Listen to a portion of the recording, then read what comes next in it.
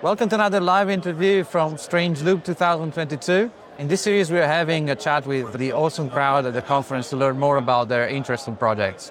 So today we have Jared with us, who is a software engineer. How are you, Jared, today? I'm doing well. Thank you. How was this first day of the conference for you? It's been going well. Did you see already like an interesting talk? Yeah, saw the keynote this morning. That was nice. Oh, cool. That's just the beginning, right? It's a little bit early, right, to judge on all the talks that we're going to have. Is this your first Strange Loop? No, I came for the first time in 2017 when ElmConf was connected to Strange Loop. Oh, yeah. Well. Yeah. So that was the only time the ElmConf was connected? I think the last time was 2019. So I went 2017, 2018, 2019, and then this is my first year back since then. Is that the ElmConf still going on independently? There are some Elm conferences. The one that is attached to here, I don't think, has started back up. Okay. But there is like maybe a worldwide or like a nationwide Elm conference one can go. Right, yeah. Okay. There's an online meetup that happens that solves some of that space. Okay. We kind of gave away a little bit of the background talking about Elm, but can you tell us about your experience, maybe school, where you come from? Sure. Yeah, I went to the university in Southern Indiana in Evansville, and I studied computer science. I got out of college and started working at a C#.net shop and was enjoying it well enough. Learned JavaScript around the same time. Got really into that. Got really interested in the front end and being able to look at interaction, user experience, things like that. And then I kind of switched jobs. I started working in healthcare, became a little more responsible for a team. And so I started looking at alternatives to JavaScript. So around that time, I was just kind of tired of developing, to be honest. I took a break in 2014, backpacks around Thailand for a month, and then came back, rested up, went back to work, but I didn't change anything about the work at the time. I was searching, but since nothing had changed, I still felt that, what I called JavaScript fatigue. And so I then discovered Elm, and like I mentioned, ElmConf was one of my first interactions with Elm. I hadn't used it much other than doing a few examples of guides, but I thought, what the heck, I'll come to the conference, get to know more about it, and maybe it'll kind of jumpstart me to get more into it. Okay. So maybe that like 1 year off kind of gave you the energy or like the mindset to think broadly and change direction? Yeah. So, it obviously still took some time because it was 2014 when I took the time off, and then it wasn't until 2017 when I decided to take a leap into learning something other than what I had been doing, and start to really make a change. So I think I allowed it to weather probably more longer than I should have, but I was excited, and being in Strange Loop, being at ElmConf, I met a lot of people, was introduced to new ideas, new ways of thinking and developing, and yeah, it definitely re-energized me. Yeah.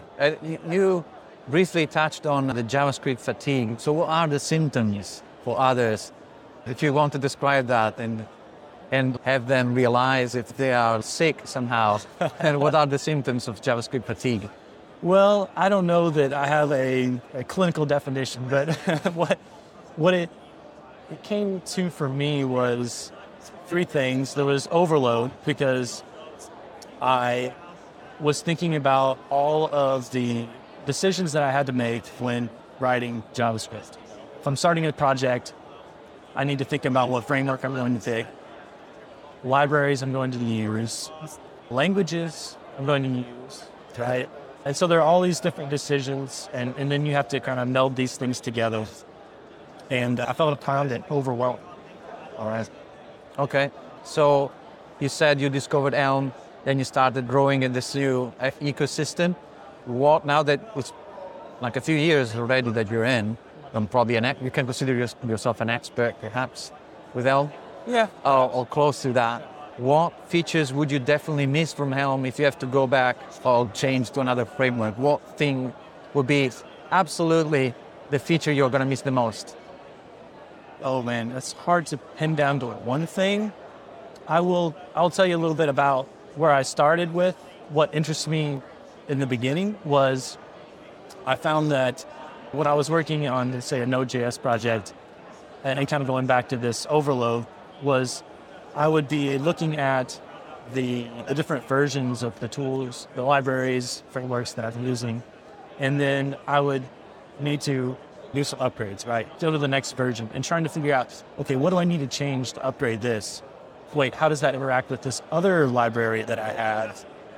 And then, oh wait, that 5 other things that I use are also tied into that, right? So again, that kind of overload, that overwhelming aspect of trying to do this, what seems like it should be a simple thing, became overwhelming. And so I found that Elm has enforced semantic versioning of the packages. So what that means is if I change a major version, I know there will be a breaking API change, but the compiler will tell me where all of those changes are. And it has nice error messages. So I just go to the error message, I fix the thing, I go to the next error message, I fix the thing, and then do that a few times, and then it's done, right? I've upgraded now. And so I found that to be interesting. And then when I actually used it, I found it to be true to its word, right? But this guarantee, as well as the reliability of the language and the runtime. And so those things really helped me to get over the fatigue of the upgrades, the versions, the just everyday use of whatever thing I'm trying to build. Instead of worrying about, I need to think about null or undefined, I can think about what is the business trying to do? How can I solve that problem? Yeah. And if I make a mistake, the compiler will let me know. I have a friend, so. Do you use any particular IDE, or is there like a particular IDE that normally Elm developers like more than others? I think there are a few that folks regularly use. VS Code is probably the biggest one now, but I use Atom, which is going by the wayside, but it still works fine for me. So yeah, I don't have a particular recommendation in that area, but IntelliJ has an Elm plugin that folks use also nice. So going the other side, what would be one thing in Elm that we would probably likely change? Something that you don't like?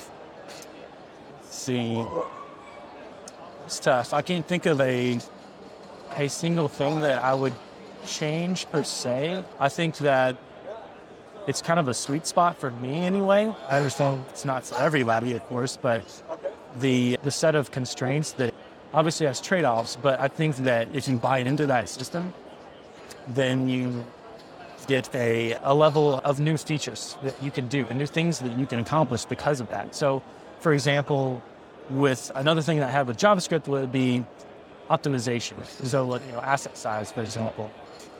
I will be trying to figure out how to break apart my application. Let's say front end, you're building JavaScript, and you're trying to break it apart or figure out what are my dependencies, what am I using for these dependencies, how do I simplify this down to what I need to ship it to make it run in production.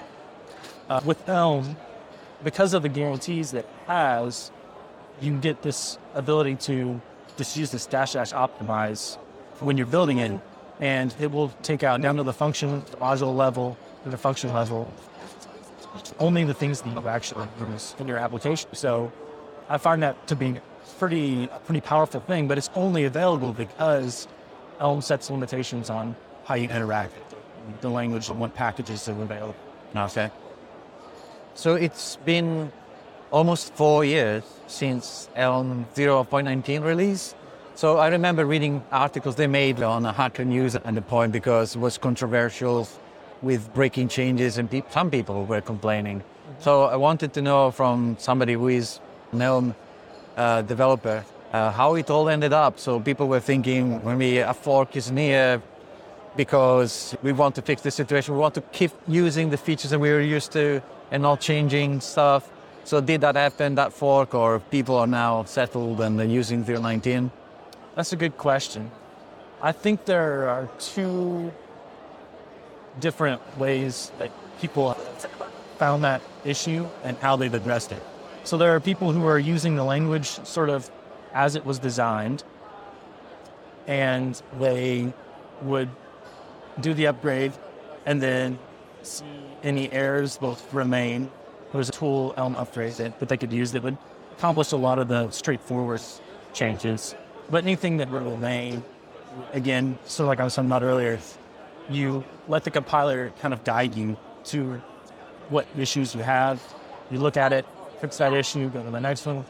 And I don't know the different code bases, how long that would take, but let's say maybe a day to do that upgrade. And then you move on, right? And then there's another camp where I think folks wanted to do things with Elm that it was not intended to be used for. For example, to directly interact with some JavaScript or run some JavaScript from within a package. And so those folks had a more difficult time because they circumvented the design of Elm, which I get want to try it.